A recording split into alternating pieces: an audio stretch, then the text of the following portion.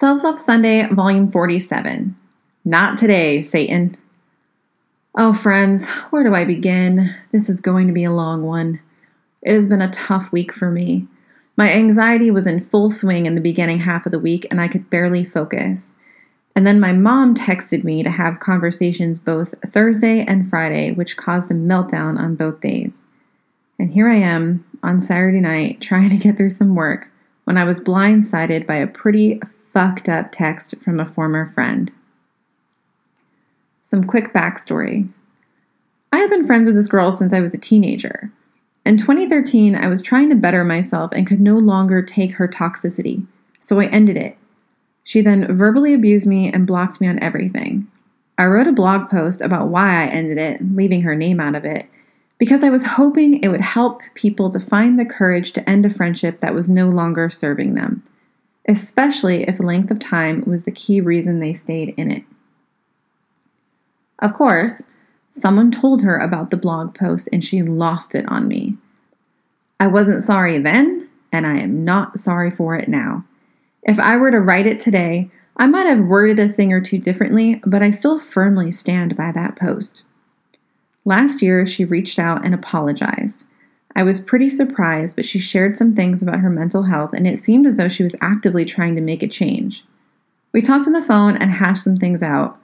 I thought we would just move on, but she was hoping for the old friendship back, and really, I just wasn't interested. It all came to a head, and she lashed out, like she always did, and I felt like a fool for believing she had changed. Basically, I decided to start using my platform to discuss mental health and help people who were going through it. And she decided that I was copying her illness, which is honestly kind of insane. And that would be so messed up to do. Who actually wants to have mental illness, you guys? Who actually wants to suffer with anxiety and depression? And so her accusations were so baseless and really just ridiculous. There are so many things I could say about her and the text she sent me, but ultimately I just feel bad for her. She's pretty awful and truly a mean human being, and that is unlikely to change. A lot of us have issues.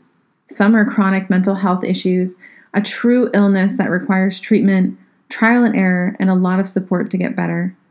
Others might go through tough times and need some temporary help. All of that is okay. What is not okay is to treat others like this person does. There's no excuse for being hateful to others when you absolutely know what you are doing, and to blame any part of that on mental illness is pretty disgusting. You guys, there's so much negative shit that comes through our phones on a daily basis. Social media posts that fire us up, mean people making hurtful comments, passive-aggressive shade being thrown left and right. It's no wonder there are so many of us struggling. It's a lot.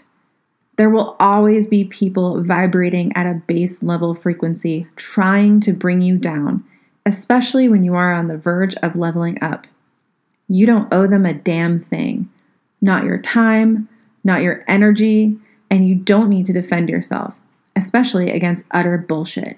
I know I don't. There are people in my life that I answer to. My husband, my team, my close friends, and the girls in my group.